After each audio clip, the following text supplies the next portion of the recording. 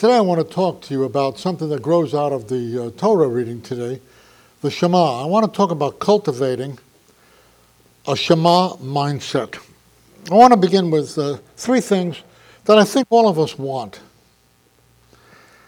First of all, I think we all want the kind of life that Paul spoke of. He speaks to the Ephesians, he speaks that they might be filled up with all the fullness of God. I don't think there's a person in this room that would say, I'm not interested in that. To be filled up with all the fullness of God, to be filled with such an intimate relationship and experience of the presence of God that it just overflows in every aspect of life. I don't think any of us would say, well, I'm not so interested. I think we all want that. I think we all want a Shema kind of life. We admire the idea of being people who love, and the word love here is not so much emotion, it's a matter of allegiance, that people who are loyal to God with all our hearts, with all our souls, with all our minds, people who are not conflicted in that regard, but who are totally sold out. I think that most of you would say, that would be nice.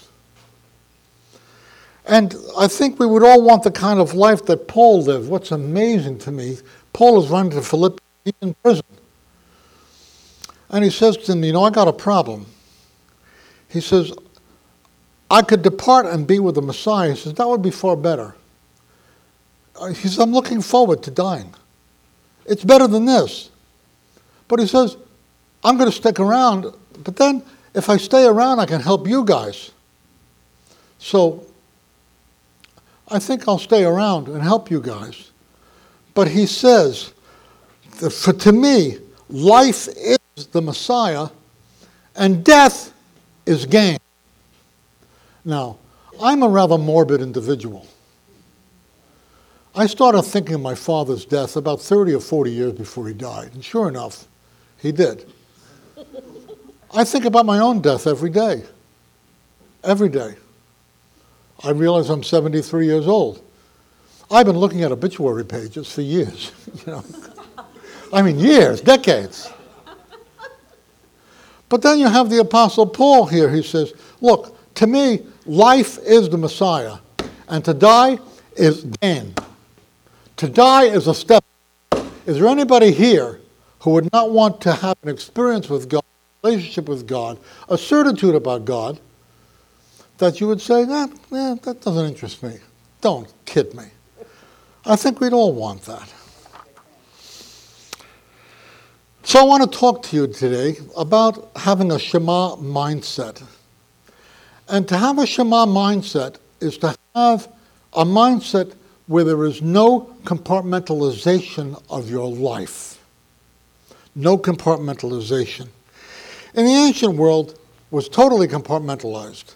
There were many gods for many different reasons. You had God of the harvest, you had the God of the family, you had the God of business, you had a God of this area, of this country, that country, a God of this people, a God of that people. There were multiple gods, and it was all kind of divvied up, it was all compartmentalized. Here's a little passage. When the Syrians, the Arameans, are attacking Israel, we read this little aside here. The servants of the king of Aram, the king of Syria, said to him, look, Israel's God is apparently a God of the hills. They creamed us in the hills.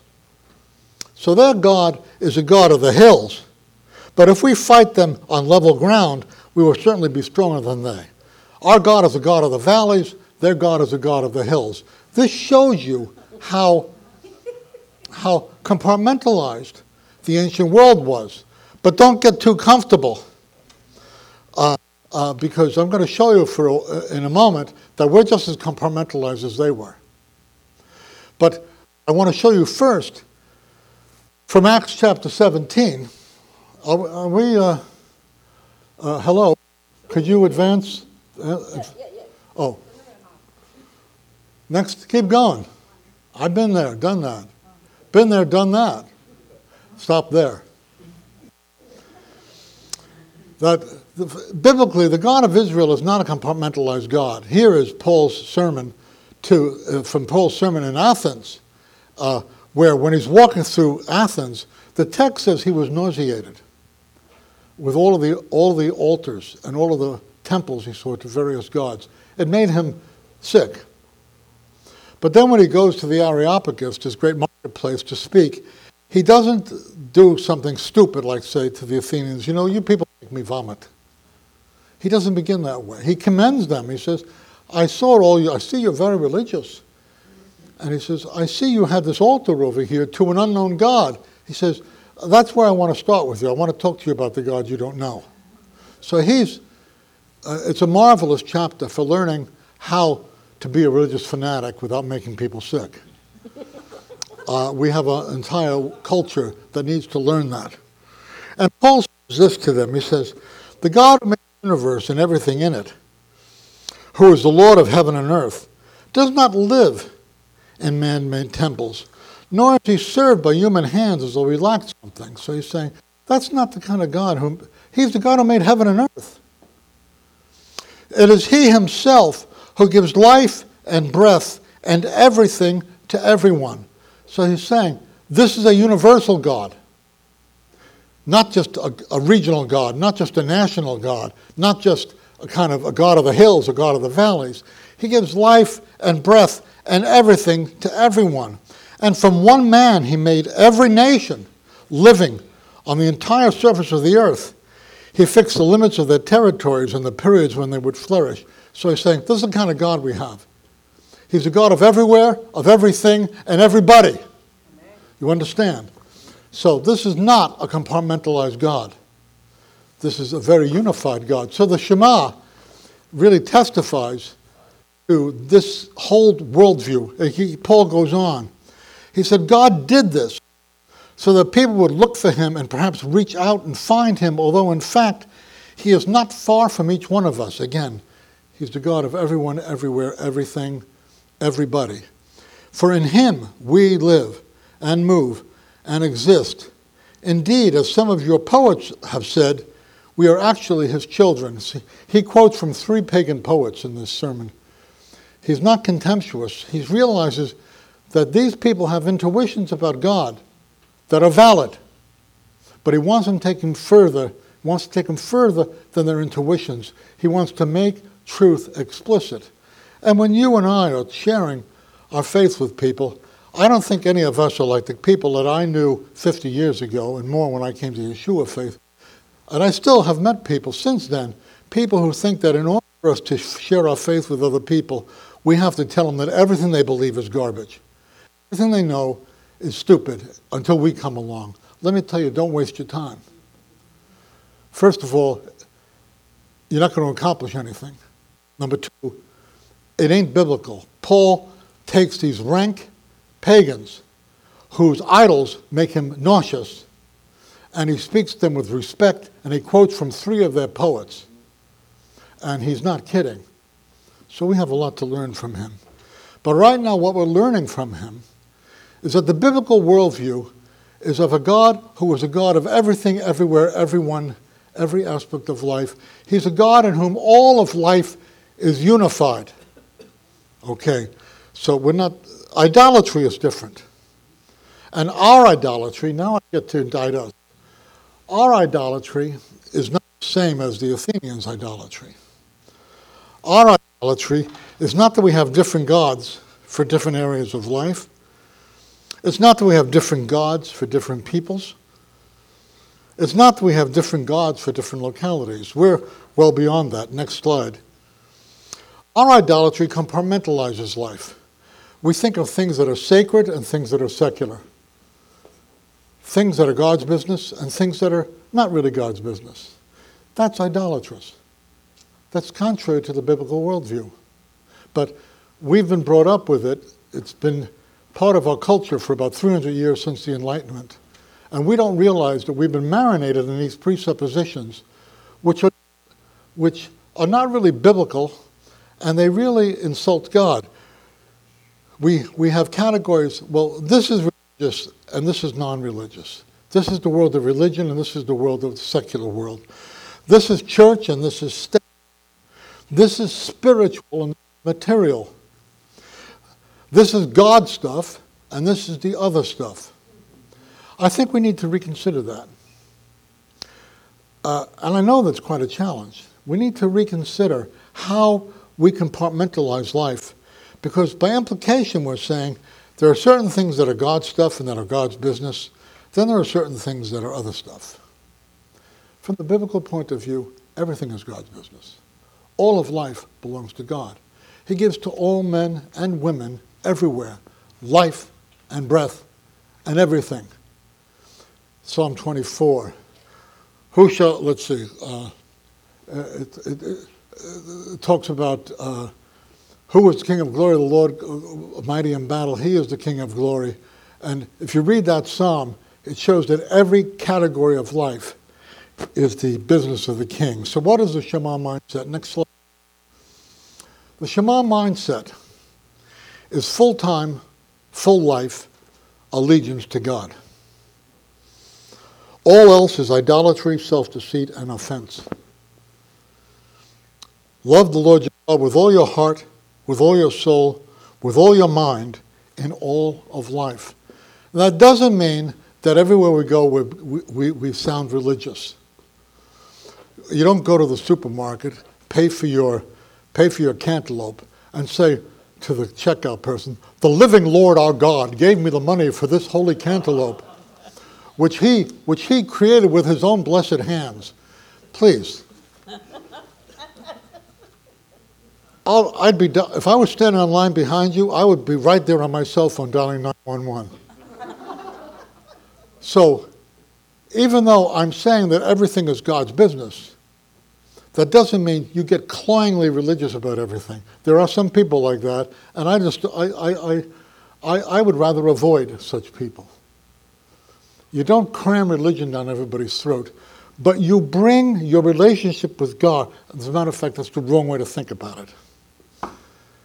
Because to talk about bringing God into something means that he's outside.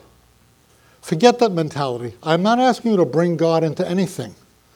I'm asking you to remember that he's already there. And that you must include God in your mindset because he's already there in every aspect of life. And he has a will and he has certain rights, and we need to remember that. Full-time, full life allegiance to God. All else is idolatry, self-deceit, and offense. Offense to who? Offense to God. Love the Lord your God with all your heart, with all your soul, with all your mind, and all of life. So how do we get here? Next one, please. I'm not going to talk about this, but you'd have to look up two philosophers, David Hume and Immanuel Kant, 18th century. And the Enlightenment, which divided reality into what Francis Schaeffer calls an upper story and a lower story. The upper story is the religious world. Go to the next slide. We'll look at the upper story. The upper story is the world of faith, the world of religion, the world of spirituality and meaning. The lower story is the world of stuff, of sex, of puppies, of mechanics, of history, of events, of science. The upper story is the world of values. And that's all very private and very kind of wispy and ethereal. The lower story is the world of stuff, the world of the provable and the scientific and the historical and the actual. And we've been taught to think in this bifurcated way that, for example, religion is a private matter. You know, we take that assumption. It's private. Where do we get that? It's just part of this mindset. The two never meet. You don't bring your faith, your religion, your spirituality into the world of stuff. If you're I teach a Bible study. Did I ever mention that I teach a Bible study on Wednesday nights? Wednesday nights at 7 o'clock in Beverly Hills.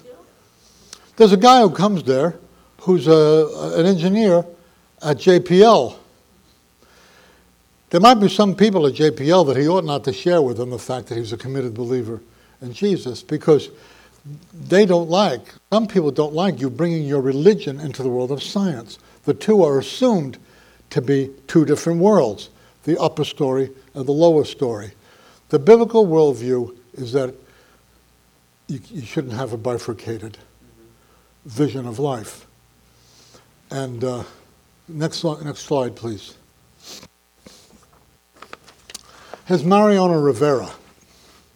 Mariano Rivera, the greatest relief pitcher in the history of baseball, the only person who ever was voted into the Baseball Hall of Fame unanimously on the first ballot.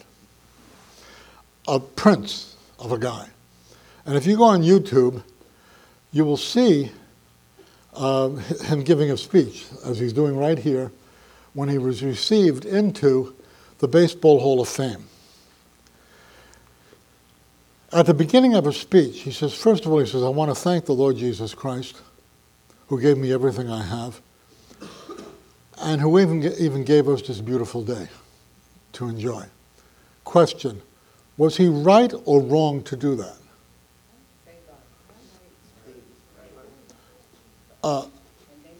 He wasn't cramming it down anybody's throat, but was he right to bring his God into the stuff of his life?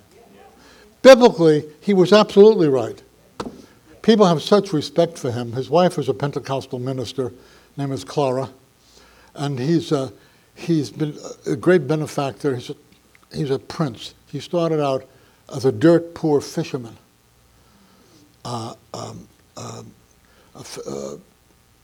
And he became this world-class. But we tend to think, oh, he's bringing religion into it. No, he has a holistic worldview. Mariano had a holistic worldview. His relationship with God has everything to do with his success in baseball, even has everything to do with the fact that he has a beautiful day in which to speak in Cooperstown at the Baseball Hall of Fame. This is an illustration of a man who has a decompartmentalized life, where God is in everything, life and breath and everything. And that's what a Shema mindset is. A Shema mindset is one that sees that God is in everything and that everything is God's business. So, next slide. What must we do to implement a Shema mindset in our life? Number one, we should train ourselves not to compartmentalize life. Catch yourself, like I caught myself this morning. Even the very language of bringing God into something is a fundamental philosophical mistake. Because to bring God into something means he's outside of it. But he's not outside of anything. You read Psalm 139, where shall I go from your spirit? Where shall I flee from your presence? If I go to heaven, you're there. If I go to Sheol, you're there. If I go to the depths of the earth and follow the depths of the sea, even there your right hand shall lead me. I can't get away from you. You're everywhere. That's the biblical worldview. So number one, we need to train ourselves not to compartmentalize life. Secondly, in every context of our life, we should love the Lord our God with all our hearts, with all our souls, with all our minds. Everything is God's business.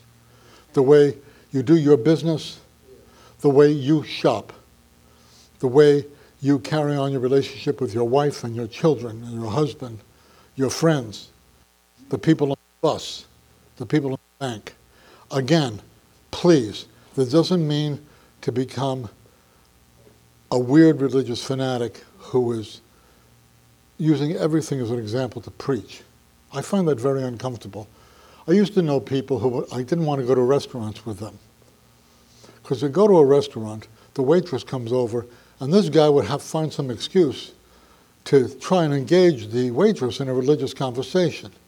Well, I respect his eagerness, but it's kind of forcing, you know? He'd say to the waitress, he'd point to me, he'd say, you know this guy? He believes that Jesus Christ is alive. You know, she's just wanted to find out, you know, do we want anything to drink? You know? I'm not talking to you about forcing religion on everything. I'm saying, remember that God permeates all of life. Everything is God's business, and everything must be done in for Him.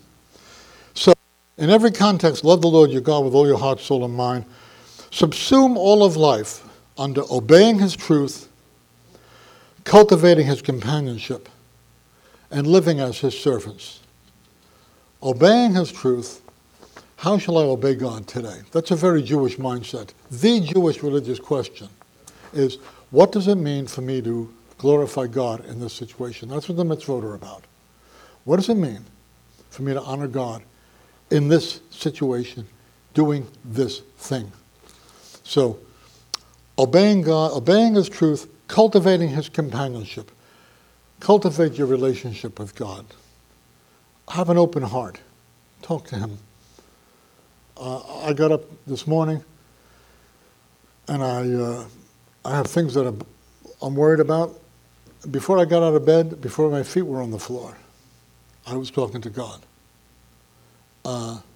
Cultivate that companionship and live as his servants. Obey his truth, cultivate companionship, and live life as his servant. Finally, last slide. What must we do to implement the Shema mindset? Paul says it this way. He says, whatever you do, whether it's eating or drinking or anything else, do all so as to bring glory to God. This is the Shema mindset. Okay, I'm going to ask you to stand. We're going to sing a song. Echad. The Echad song is all about the Shema mindset. And with this,